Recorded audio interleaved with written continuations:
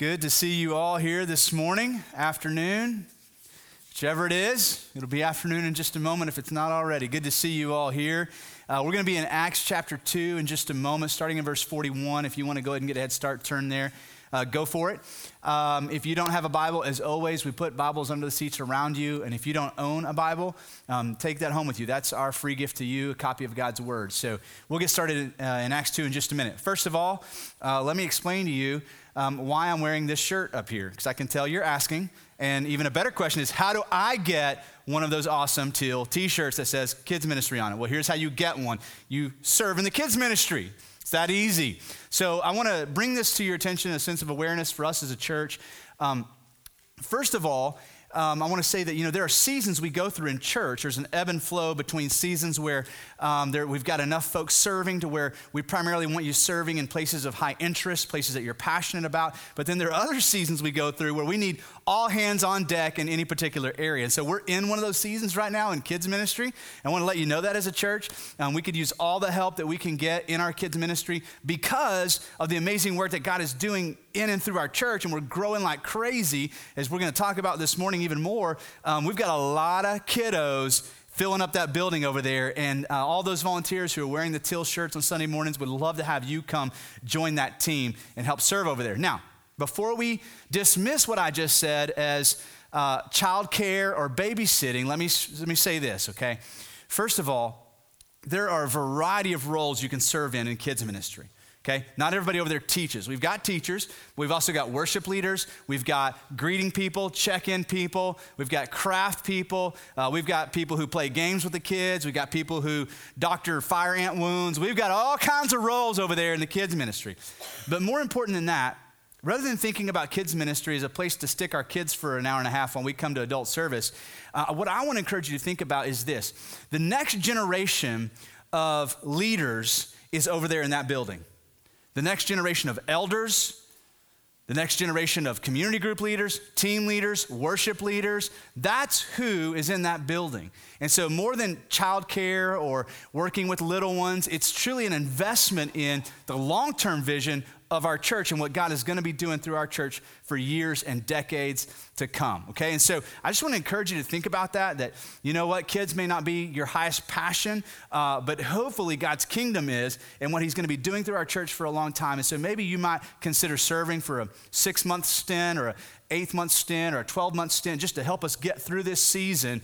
Darren would love to hear from you, our kids minister. And so you could, as you heard earlier, fill out a Connect card, put kids on there. You may not have any idea how God may want to use you over there, but just be open to start that conversation and hear about all the different roles that we have over there that you might want to jump in and get one of these teal, green, and brown t-shirts that look so cool. So I wanted to bring that to your attention. In addition to that, as we're growing, we're running out of space here, which is awesome. I love that. I don't even call it a problem. It's just a description of what God is doing here. And so we do 3 services on Sunday morning to make room for all the work that God is doing here, but eventually we run out of space.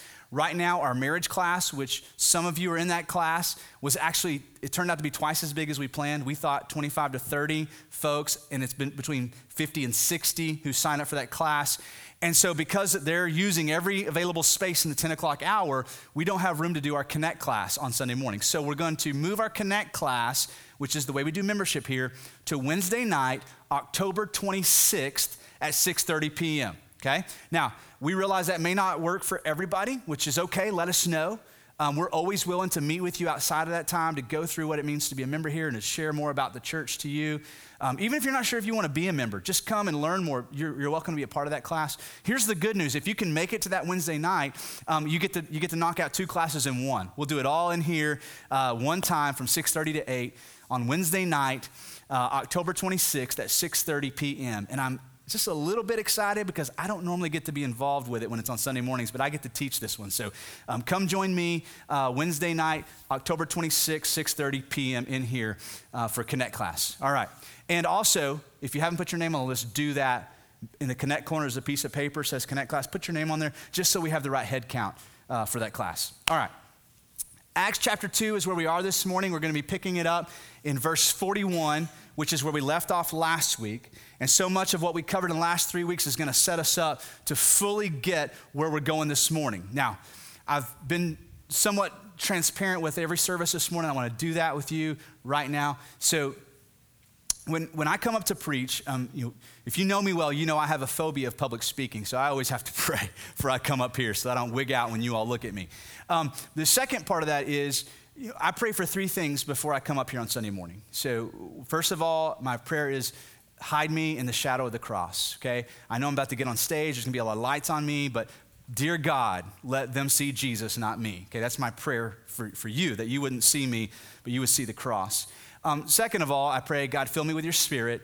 And then third and finally, I pray, God, preach a better sermon than I can preach, okay? Now, here's why I'm sharing that with you today. I hope that happens every Sunday. I really do.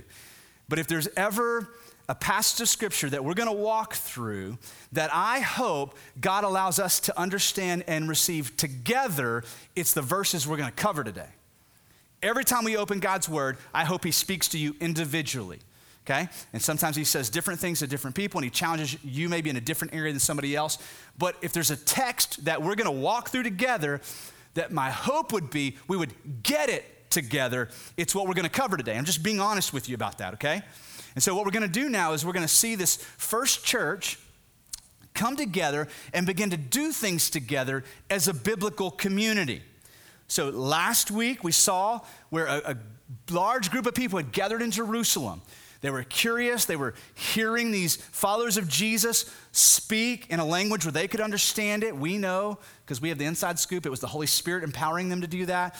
But these folks were gathered in the streets. They were blown away. They were curious. They were baffled. What's going on here?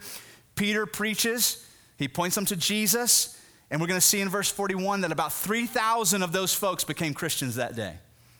So let's pick this up in 41. We'll read through 47 and then come back and we'll talk about it. Starting in verse 41 of Acts 2. So those who received his word were baptized, and there were added that day about 3,000 souls.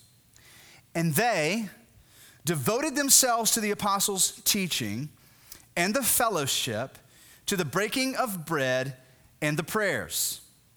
And awe came upon every soul, and many wonders and signs were being done through the apostles.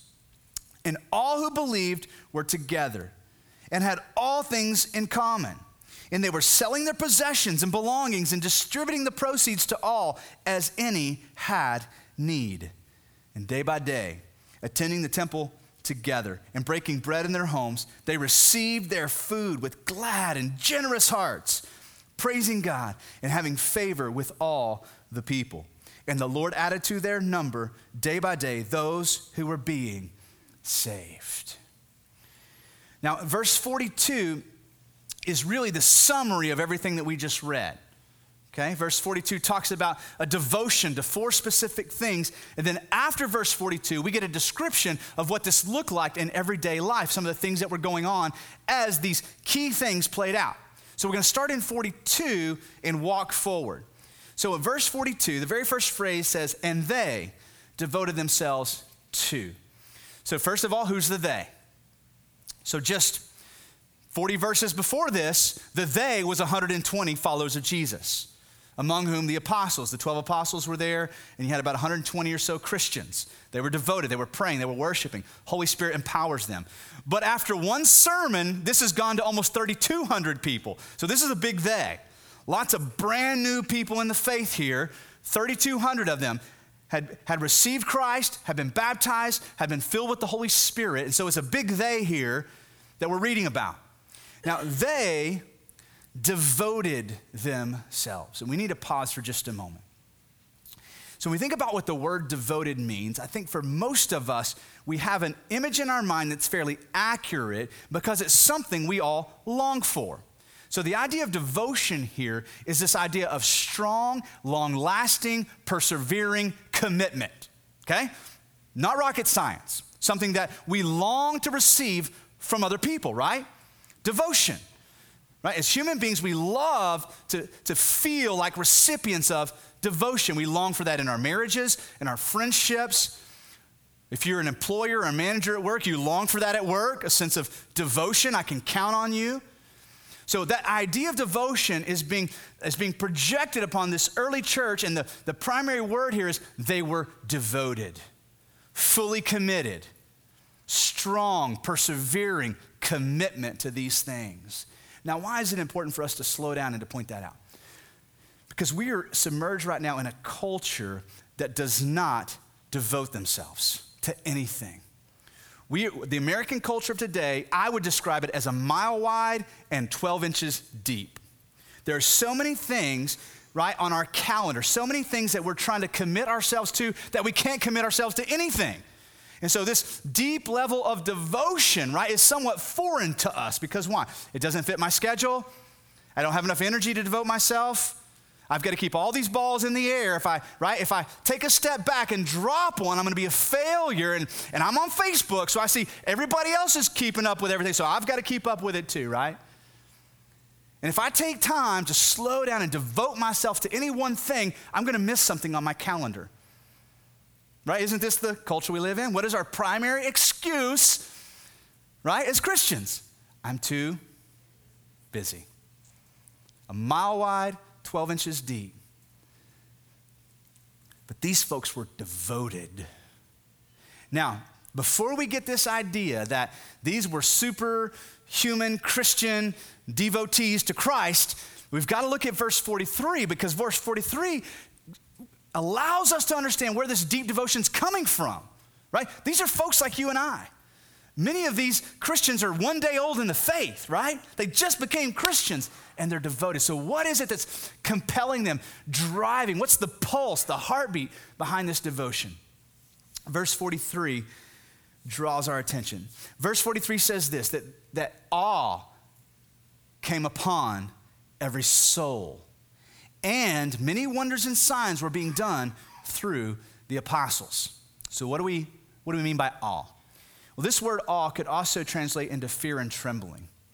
It's the idea of being in the presence of something so mighty, so powerful that you understand who you are, right? You understand how small you are, and there's a sense of reverence and respect and awe. That's what the word means. Now, we got to understand that, because if we're not careful, we'll draw from this the idea that they were in awe because of these apostles, but that's not what it says. It doesn't say that they were in awe because of the mighty works, right? These folks weren't impressed by what these guys were doing. They were impressed by something else. And we find the answer to that previously in verse 37. At the end of Peter's sermon, it says what? That they were cut to the heart. You see, before this, I think they were probably curious. They were baffled by what was happening. They didn't know why, but they were being compelled to gather in this large crowd outside of this home where God's Spirit was moving. But it was in verse 37, after proclaiming Christ from the scriptures where Peter's preaching, that they were cut to the heart. And something began to stir inside of them that had never stirred before. A sense of fear, awe, reverence for a holy and majestic God. And see, the idea here isn't that they were in awe because of the signs and the wonders of the apostles. Matter of fact, I would say it's the other way around. Many signs and wonders were being done because they were compelled, right? Consistently filled with awe and reverence for who God was and what he was doing. And this awe was driving their devotion. Right? How do you become a devoted church? Well, maybe we need to do a retreat or a conference and call it How to Become a Devoted Christian. No. We need to become acutely aware of the presence of God. We need to be consistently overwhelmed by the great privilege it is that a holy God would make a way for unholy folks like us to stand in his presence. This early church was consumed with and overwhelmed with the majestic holy presence of God, and that awe was driving their devotion. Many signs and wonders were happening through the apostles. Why? Because they were filled with awe. And so this awe was driving this deep devotion. Now, we're going to look at the four things they were devoted to in the rest of verse 42. They were devoted to the apostles' teaching and the fellowship, to the breaking of bread and the prayers. Now, this is, in the original language, it's easy to see that there's an equal emphasis being placed on all four of these different things. The word "the" out in front of it in English lets us know this. This is a very specific list of things that these folks were devoted to. The first thing up is the apostles' teachings. So what does it mean to be devoted to the apostles' teachings? Well, here's the great thing. In context of Acts 2, we just got to watch and listen to an apostle teach, right? Peter, one of the apostles, just stood up and preached. So what was Peter preaching? He was drawing from the Old Testament to do what? To preach Christ. He was drawing from the scriptures, from the word of God, to point anybody that would listen to Jesus. So we know what the apostles were teaching. And we look at the rest of the New Testament over and over again. Teaching is a part of what the church was doing. Well, just starting back in Matthew 28, when Jesus says, hey guys, he draws his disciples in and says, here's your mission. Go make disciples of the nations. And here's how you're going to do that. Baptizing them and teaching. Teach them to observe all that I have commanded you. We know 1 Timothy 3, verse 2. What? The elders, one of the requirements of being an elder in a church is that you're able to teach. Titus chapter 2, Paul tells Titus, a young pastor, hey, here's your responsibility. You devote yourself and you teach sound doctrine, Titus. And then I want you to encourage the mature men in your church to disciple and teach the younger men in the faith how to become more like Christ. And then I want you to encourage the mature women of the faith in your church to do what? To disciple and to teach the younger women to be more like Christ. So we know that teaching is a significant component in the church. Ephesians 4, Paul says that part of how we're going to grow as a church is by those who are gifted to teach, which Romans 12, 1 Corinthians 12 talks about the teaching gift. Those who are gifted to teach, use that gift to equip believers, right? To do what? To become more like Christ. What are we teaching? Right? What are we teaching? The apostles' teaching, the Word of God. See, at this point in church history, the New Testament hadn't been put together yet. Most of it hadn't been written yet. So what were they standing on? The Old Testament. Jesus told them in Luke 24, use the Old Testament to preach and teach about me. So what did Peter do? He used Joel, he used the writings of David and the Psalms to do what? To point to Christ. This is what the apostles were teaching. The Word of God drove their ministry. Here, the Word of God drives our ministry here as a church. So when you come on Sunday morning, we're going to sing, we're going to pray, we're going to do a lot of things together. But what we're going to do for sure is we're going to open God's Word together. And we're going to go through it, sometimes word by word, verse by verse, right? Because the most powerful word you could hear this morning is not the handshake and the greeting you got when you walked in, or something funny I might say, or the most powerful thing you could hear is the Word of God. The Word of God drives our community group ministry. What do we do in community groups? We get together, we talk about how the Word of God applies to our daily lives. What we do in men's and women's ministry, the Word of God. We're going through 1 Peter right now in men's ministry and women's ministry. Word-driven ministry. You want to be challenged in the Word of God? Show up at an Awana on a Wednesday night and watch our young kiddos in the other building memorizing the Word of God, hiding it in their hearts, learning to cherish the Word of God. I am blown away.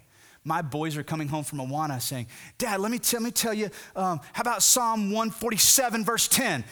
And they'll say it. And did I get it right? I'm like, I don't know. I got to look it up. I don't have that one memorized. Just over and over again, my boys are learning the Word of God, and it's driving our kids' ministry. Right? If we're going to be the church God has called us to be, the Word of God has to drive our ministry, however we organize it on a daily and weekly basis. And these folks were devoted. The biblical community is devoted to biblical teaching. Devoted to biblical teaching. Trust me, you don't want to hear what I have to say. I'm not even a good inspirational speaker. I'm not even good at making people laugh. You don't want to hear what I have to say. You need to hear from God. And the only way that happens is we open His Word. All right. Next thing that they were devoted to was the fellowship. This is the Greek word koinonia. You may be familiar with this word. You may not be fully aware of what this word means, though. So we translate koinonia into a couple of different English words. The first one is fellowship, okay? So we have a general idea what fellowship means, right? It's doing something together, right? We come together, we're swapping potato salad recipes, we're spending time together, right? Something together, and we call it a fellowship. But the word, it's a beautiful word, actually, and it has such a rich and deep meaning. So in addition to just coming together, it implies a lot about how we come together. And so part of what koinonia describes is a sense of intimacy in our relationship with one another. Now think about that. We typically only use that word like in marriages to describe that relationship, but that word's being applied to the way we interact with one another in Christ. So I said earlier, I think each one of us has an idea of what devotion is because we all long for it, right? We love receiving devotion. In our marriages, right? To have another person say, listen, we may be going through a rough spell, things may be hard right now, but here's the thing, I'm not going anywhere, right? We long for that, to hear that from another person. In our friendships, say, those moments where I'm just being a jerk and selfish and, right, and you're not having it, but at the end of the day, you're saying, but here's the thing, I'm not going anywhere. We're gonna work through this. Like, I'm not leaving. I don't like you right now, but I'm not going anywhere. We love that sense of devotion. And so what's being described here in that word fellowship is this intimate relationship that we have with one another, that even in the church, right, we would be devoted to one another in that way to say, listen, sink or swim, rain or shine, victory and in suffering, even when you're being a jerk, even when maybe you're being a little selfish. Here's the thing, I don't like it, but I'm not going anywhere. I am deeply devoted to our koinonia. I'm deeply devoted to this thing we call fellowship. Well, in a practical sense, this word koinonia also gets defined as a contribution or a financial gift. There's two different places in the New Testament, once in Romans and once in 2 Corinthians, where it gets translated into contribution. So even coming together and bringing a financial gift together is part of our koinonia relationship with one another. Think about that. So my giving is less about me. And it's partly about me and God, me trusting God, me obeying God, but it's less about me and it's more about us. Now think about that. So it doesn't matter, whether my amount looks like your amount, we're throwing in together, right? And we're gonna see this play out in the scripture. To be the koinonia means we bring a common gift together. And it's one of the reasons why at Solid Rock we do offering the way we do it. We don't pass the plate, and it's not because we think that churches do it that way are wrong or unbiblical, but for us, we want our giving to be part of our worship, right? We want it to be something both personal and corporate. That's why we say, hey, at any time in our services, I'll just paint a picture for you of what our hope would be. Either you as an individual or you as a family, before you take your gift to one of the brown boxes, or whether maybe you give online, however you do that you would spend some time in worship. You spend some time in just gratitude before the Lord, saying, God, I'm not doing this flippantly. I'm not doing it out of arbitrary commitment. I'm throwing in with all the rest of these believers. We're giving out of gratitude. We're giving because we love you. We're giving because we have joy right now. And so it's just a beautiful portrait when I stand in the back a lot of times, a couple or an individual, before they go to the brown boxes, just spend some time praying together, stopping. Sometimes you'll see a couple just bow and pray together at the box, and it's like, this is awesome. This is what it's supposed to be, right? We're not just fundraising here. We're throwing in together. We're a koinonia. We're a fellowship, and we're bringing a common offering together, a common contribution. Even our songs are an expression of this, right? When we sing together, we're singing what we believe. We're singing the deep theology that we've staked our lives upon, and we're singing it. I don't care how good you sing. The people who sing good will cover it up. Sing at the top of your lungs. Why? Because we're bringing together this common gift of worship. Say, we're all in, God. We're all in. So a biblical community is devoted to the fellowship. The fellowship. And verses 43 through 47 are going to describe what this looks like, okay? So we haven't even got to talk about what they were doing yet. Let's look at what they were doing. In verse 44, we read that all who believed were together. So of all the things they had in common, first and foremost was a common faith in Jesus, right? All who believed were together. They had a common faith in Jesus. Not only that, they had a common time and place for meeting together. It's become quite popular in our day and time to say, you know what? I love Jesus, I follow Jesus, but I don't need the church. Well, it's hard to obey Jesus without being part of a church. You want to be a part of this one, but finding the local body that God's calling you to be a part of is part of you following Jesus, right? So I can't be the church by myself. I can worship by myself. I can pray by myself. I can read his word by myself. I can speak to God. I can hear from God by myself. I don't need you for that. But to be the church, I need you. And so these folks had a common place that they got together at a same time, same place, a common time and place for meeting together. It says it this way, that they had all things in common. And then in verse 46, day by day, attending the temple, which was their corporate weekly service, and then breaking bread in their homes, which was happening all the time. They had to be together, same place, same time to be the church. Not only did they have a common time and place, there was a common generosity. You notice how he's not just calling out a few generous people in the church, saying, hey, there were a few generous people here who sacrificially and generously gave to meet needs. It starts this way in verse 44. All the believers were together, and they had all things in common. They, who's the they? All 3,200 of them were selling their possessions and belongings and distributing the proceeds to all as any had need. Now, there were certain people who tend to be more generous than others. But what's being described here is kind of a wholesale description of those who had received Christ. That if we truly have become set free from our sin and from the shame and all the things that Jesus has set us free from, that our hearts then, because we're free, will be overwhelmed with gratitude and generosity, such that, right, just a natural outpouring of that will be what? Sacrificial giving. We're going to see it play out in Acts 4. They were doing the same thing, and they were bringing it, they were laying it at the apostles' feet, saying, hey, use it to meet the needs of the ministry wherever they need to be met. This beautiful display. Now, that cuts against the grain of the American mindset, doesn't it? Because these things are mine. This is my money. Nobody tells me to give my money. I'll decide if I want to give my money or not. I don't want the church, I don't want anybody else saying, give me money. Okay. It's between you and God, his word. But over and over again, we get this beautiful description that those who have received Christ have a different mindset. What's mine is actually yours. It all comes from God. You need something? Hey, I'm ready. Why? Because it's not actually mine. I've just been called the steward of this. God's called me to manage these resources, whether it's, hey, you need to borrow a lawnmower to mow your grass. It's not really my lawnmower. God just gave it to me, and I'm stewarding it, managing it, and yeah, here, use my lawnmower. You need a car? Here's a car. Some finances? Here's some finances. See, there's this sense of just readiness to be sacrificially generous for those who are in Christ. It was this natural outpouring. They hadn't had a lesson on it yet. Nowhere in Peter's sermon did he say, oh, and by the way, you got to give money to the church, right? It was just happening out of their generous and glad hearts. So not only did they have a common generosity, they had a common rhythm of life. I want to spend a minute here, a common rhythm of life. Now, so we talked about being a mile wide and a foot deep earlier, right? And so in order to manage that kind of schedule, the kind of schedule you probably have, you have to create rhythms, routines, right? And if something gets messed up in your rhythm, right, the whole thing comes crumbling down.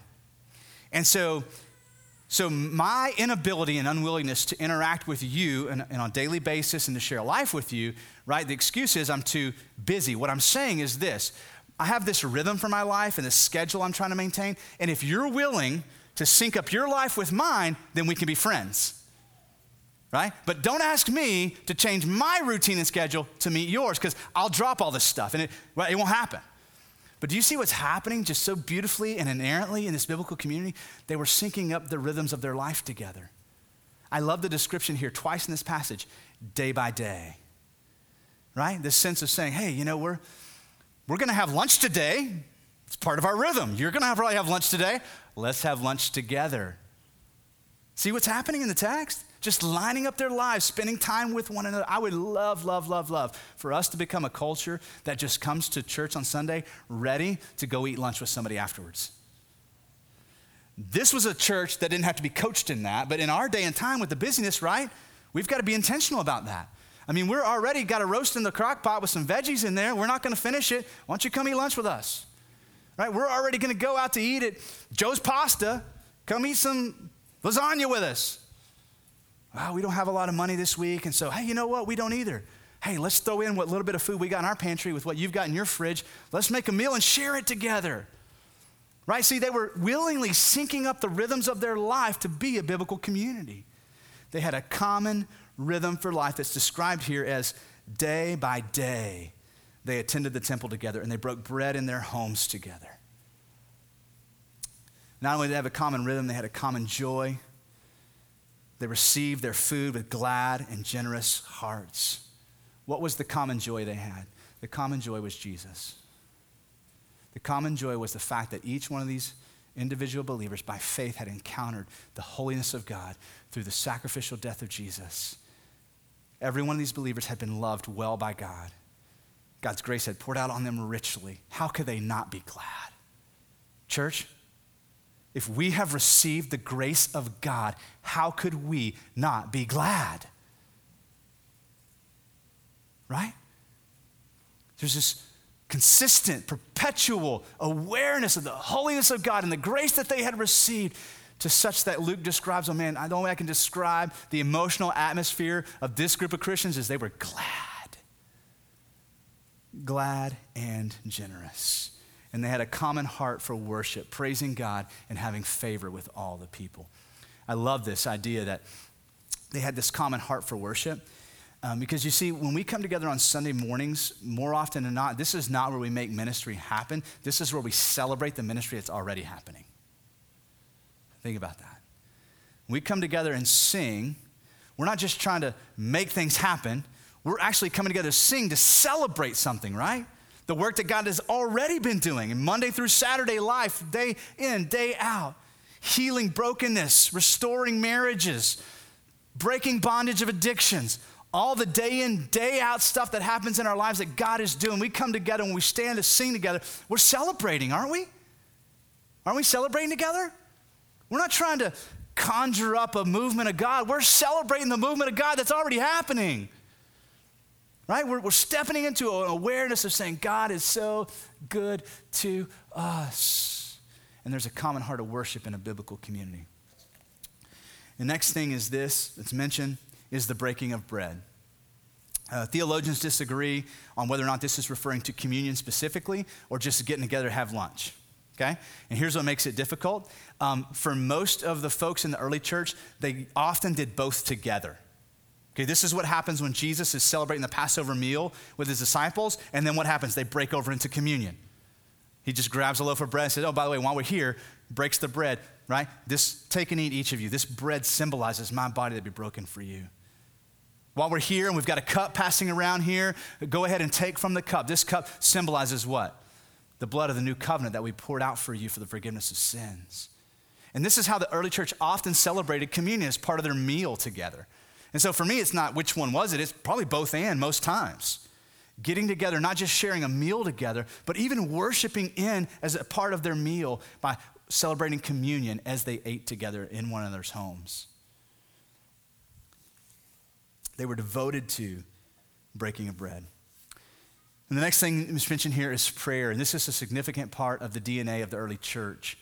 In the book of Acts, prayer is mentioned and examples are given 31 times in 28 chapters of the book of Acts.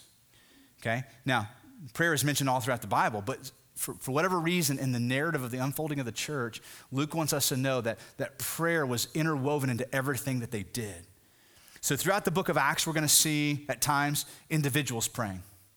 We see individuals interacting with God. We're going to see small groups of believers praying. We're going to see a couple guys in prison praying.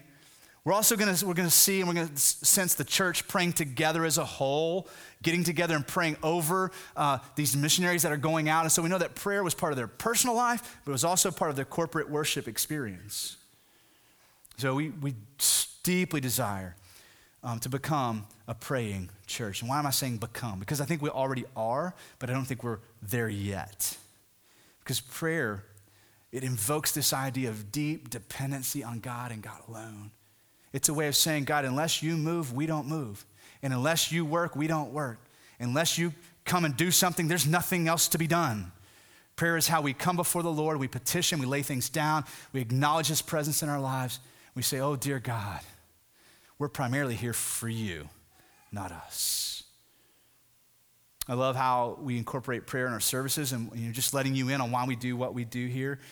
Early on in our services, when we get together, we do a time of just personal prayer. We give you an opportunity to pray first personally, to really kind of block out the distractions, right? To hone in your focus and to say, God, here's my heart, speak to me today. And almost every Sunday, we'll ask you to pray for somebody else because there might be somebody across the room that God puts on your heart, somebody who needs to be prayed for. You never know. You might be that person one day. Somebody's praying for you across the room. Say, God, please just speak to that person too. Every Sunday morning we get up here, before we open the Word of God, we have one of our elders come up and lead us corporately in prayer.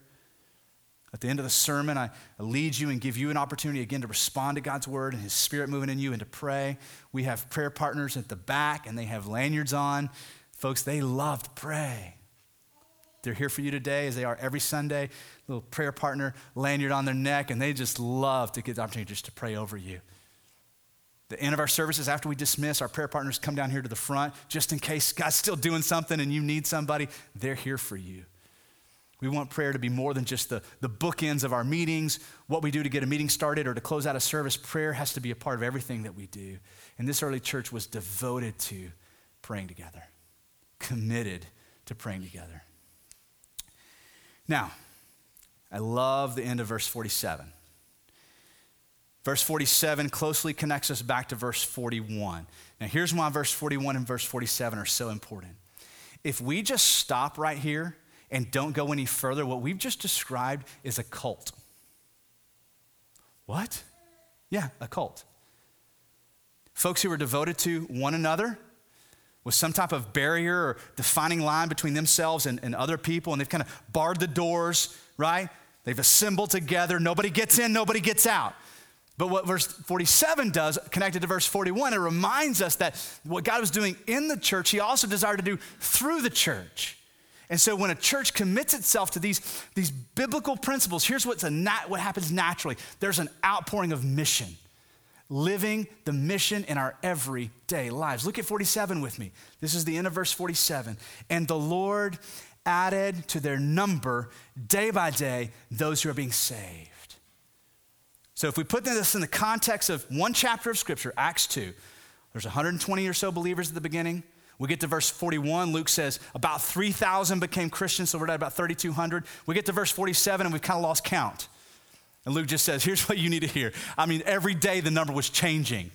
Day by day, the Lord was adding to their number. Why? Because they weren't a cult. They weren't keeping it all to themselves. There was this natural mission pouring out of their lives. And I love this. Those who were being saved were being added to their number week by week, Sunday by Sunday, day by day. The mission was a natural outpouring of their everyday lives. Now, we spent a lot of time as a church, our elder body, our staff, our leadership team, years pouring over our mission and our vision as a church and what God's calling us to be and who God is calling us to be. We spent a whole year, 2014, specifically looking at our vision statement that it might guide us to be the church God is calling us to be. Our vision for our church is this, that we're making disciples for Jesus through gathering together in worship, growing together in community, and living the mission in your everyday lives. We say it almost every Sunday. What we want you to see is we didn't pull this out of thin air, okay? We didn't just come up with this because we went to How to Create a Vision conference. This came after weeks, months, years of just pouring ourselves out over the Scripture of God, saying, God, who are you calling Solid Rock to be? In text just like this, asking God, who do you want us to be? And I'm going to take a minute this morning just to kind of paint a picture for you of how we see this happening for us as a church here in West Fort Worth. I'm going to start with the image of that symbolizes your neighborhood, okay? So regardless of where you live, whether you live in a busy, tight-knit, subdivision community, or maybe you live further out west in kind of a rural area with acreage or space between you and your houses, everybody in this church has been placed geographically somewhere in some sense of neighborhood, right? People around you. In addition to that, beyond geographically, you encounter people at work. So there's all these people in your life who you encounter. So that image reflects the people in your life who God has placed in your life for you to engage in. Neighbors, coworkers, family members, friends, the guy across the street. So what God's calling us to do is to invest and invite. Now, we put those words together on purpose. If we just put the word invite on there, you could just run around your neighborhood and put door hangers on every doorknob and then go home and feel like you've lived the mission. But living the mission requires investment, doesn't it? It requires when I am outside and I see my neighbor mowing his grass, like I stop what I'm doing and I go over and introduce myself and say, hey, my name is Jason. Nice to meet you. Awesome. It's hot out here today. It is. Would you like a bottle of water? Sure, here you go. I've got a neighbor in my neighborhood who's so good at this. If he catches me mowing, he brings me something to drink. Just intentionally, right? Stopping what he's doing, goes back in the house and brings me a bottle of water. I love this about him. Now, but here's the thing. This doesn't just happen. You've got to be intentional. You've got to be willing to stop what you're doing and invest. It might be you notice that there seems to be a single mom with kiddos and her grass doesn't get mowed until it becomes baling hay. So maybe you go over and introduce yourself and say, hey, just noticed that, maybe you could use some help. Hey, normally when I mow the grass, I've got extra time on my hands. Could I come mow your grass too while I mow my grass? Just make an offer. That may be the one, spark of hope this poor, struggling, busy, right, overwhelmed mom needs. Just a tangible expression of love. Yesterday, several folks from our church went out into the community to just serve, wash windows, pick up trash, pick weeds out of flower beds. But here's what I want you to hear. When we truly become the church God is calling us to be, this will just be part of our everyday routine. Living this mission, we'll be constantly looking for opportunities to invest, right? Maybe it's a coworker, and you just pick up on something going on that's just not right. Take some time. Hey, can we go to lunch today? People aren't offended when you say, hey, I just noticed you don't look like yourself today. Is everything okay? That's not an offensive thing. Take time to invest. So, if we do this, here's what we hope happens, that folks will become part of our corporate worship gatherings, okay? It's why we do 3 services right now. If we assigned seats, we could get everybody packed into 2 services, but we'd have to assign seats to make that happen, right? Just perfectly balanced. But we don't. We do 3 services. Why? Because we want to create room for you to invest and to invite folks. That's why there are seats empty around you. So our hope is that they would become part of our corporate gathering and worship, but see, that alone is not fulfilling what we've just read about, is it? We need to invite them to go deeper in relationship with us. And so our hope would be that they become part of the biblical community here and grow with us in Christ as we grow together in community. But even then, right, we're still not done. Because why? Because Jesus has actually called them to do more than just become a part of the community. If we stay here, that's a cult.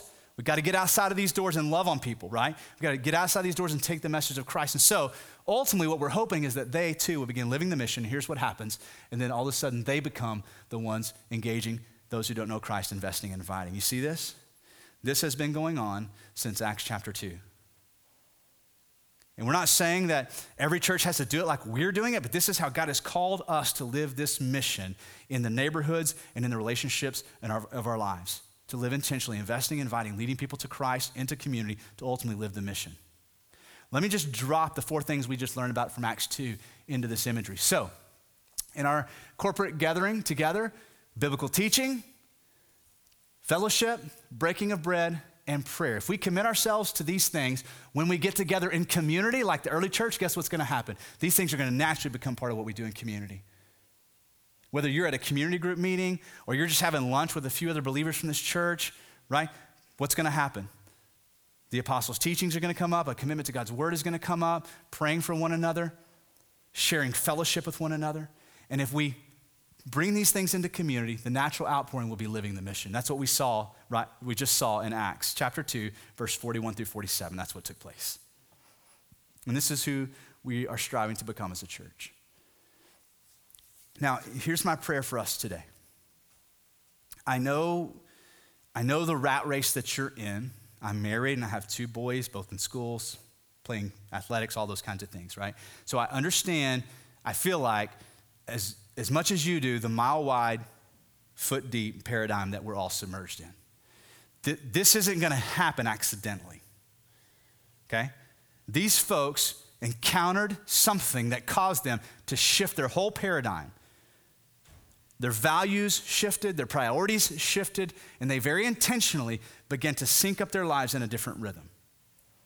This isn't going to happen accidentally, okay? But here's my prayer for us, that we could become a people so deeply rooted in Christ that an awe and a sense of just overwhelming reverence for who he is in our lives would drive us into a deep level of devotion that we would be willing to cut out some things in our life.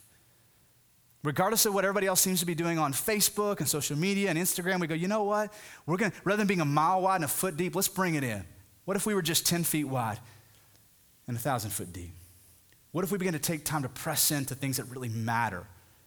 Relationships, investing in the lives of believers, investing in the lives of those in your family, investing in the lives of non-believers. What if we took time? What if we intentionally asked God to shift our paradigm of how we see life? And rather than just becoming a part of the whirlwind of our culture, what if we lived altogether different? What if we said no sometimes to things going on?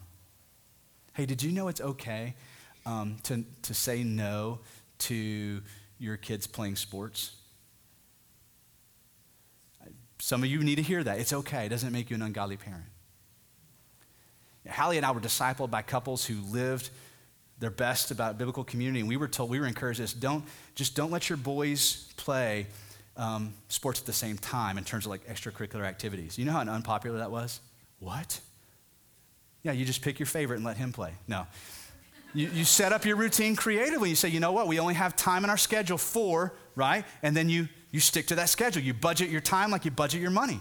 And there are times, right now is one of those times where only one of our kiddos is getting to play sports. Now, I'm not saying we're the model family by any means, but I am saying this: in order to be a biblical community and to live deeper and more narrow, you're going to have to learn how to say no to things, right? You're going to have to figure out how to be very intentional with the time that you're investing and spending. If you are playing sports, make that part of the mission.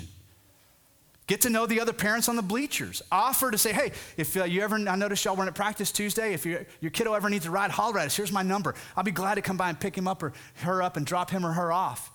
Invest, right? Take time to go deeper in the things that you're doing. And that is going to mean that you're going to have to say no to some things, but you're going to start to love the things you are doing even more. When the things that you're already doing become deeper, the relationships that you're in become deeper, your devotion in the Lord becomes deeper. Does that sound appealing to anybody? Well, that's my prayer for us as a church. That the community around us would see in us a deep devotion to Christ that plays out practically in our lives. Let's pray together. I'm going to invite our worship team to come back up.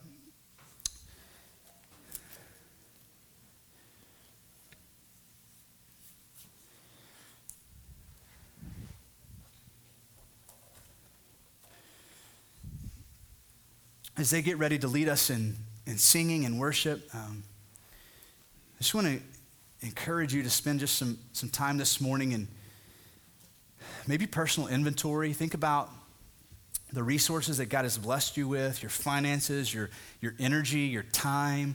Think about all those key relationships that God has placed in your life. And I just want you to ask yourself maybe just one question to start. Ask yourself this question: am I being intentional with these things? Am I just juggling life, being flippant, going from one commitment to another? Or am I truly being intentional with these things? And so maybe this morning, somewhere in the scriptures we read, God challenged you. He may have pointed out something just about your relationship with him in an area where you need to become more devoted. And so maybe that's what you need to pray about now as we go into a time of reflection and prayer. And if you're here today and you're not a Christian, I want you to know something. Just like these early Christians, what makes you a Christian is simply responding in faith to the good news that Jesus is the Son of God and he's died for your sins. And so right now, God is presenting to you an invitation not to become part of an organization or a secret society or some kind of religious cult, but God is inviting you to become part of his family. This idea of being in a fellowship, it paints this beautiful portrait, like a family portrait. And what God is saying is, I'm calling you to be a part of my family portrait. And today, God is offering you a relationship with him for free by simply believing. And if that's you today, I'm going to invite you to do something courageous. When we stand to sing in a minute, would you go grab one of our prayer partners and say, today I want to become a Christian? Let them share more with you about what it means to be a Christian and pray with you. For the rest of us, if you want to stay seated when we stand to sing, you're welcome to do that. If you want to come to the front of the room and just kneel and pray and be in the presence of God, you're free to do that. If you want to go back to one of our prayer rooms or grab a prayer partner and have them pray with you, you're welcome to do that. If you want to stand and sing, let's do it as the koinonia. Let's do it as the church. Father, you've spoken to us this morning through your word. Now we ask that you would move in us to respond.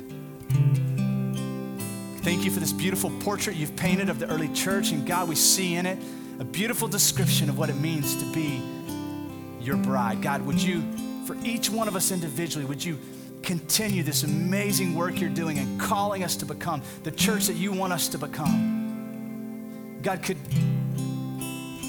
it become less about us and more about you, day by day, week by week?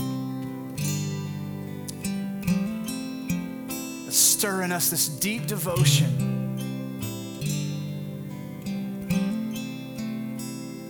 Father, we pray all this in the powerful name of Jesus.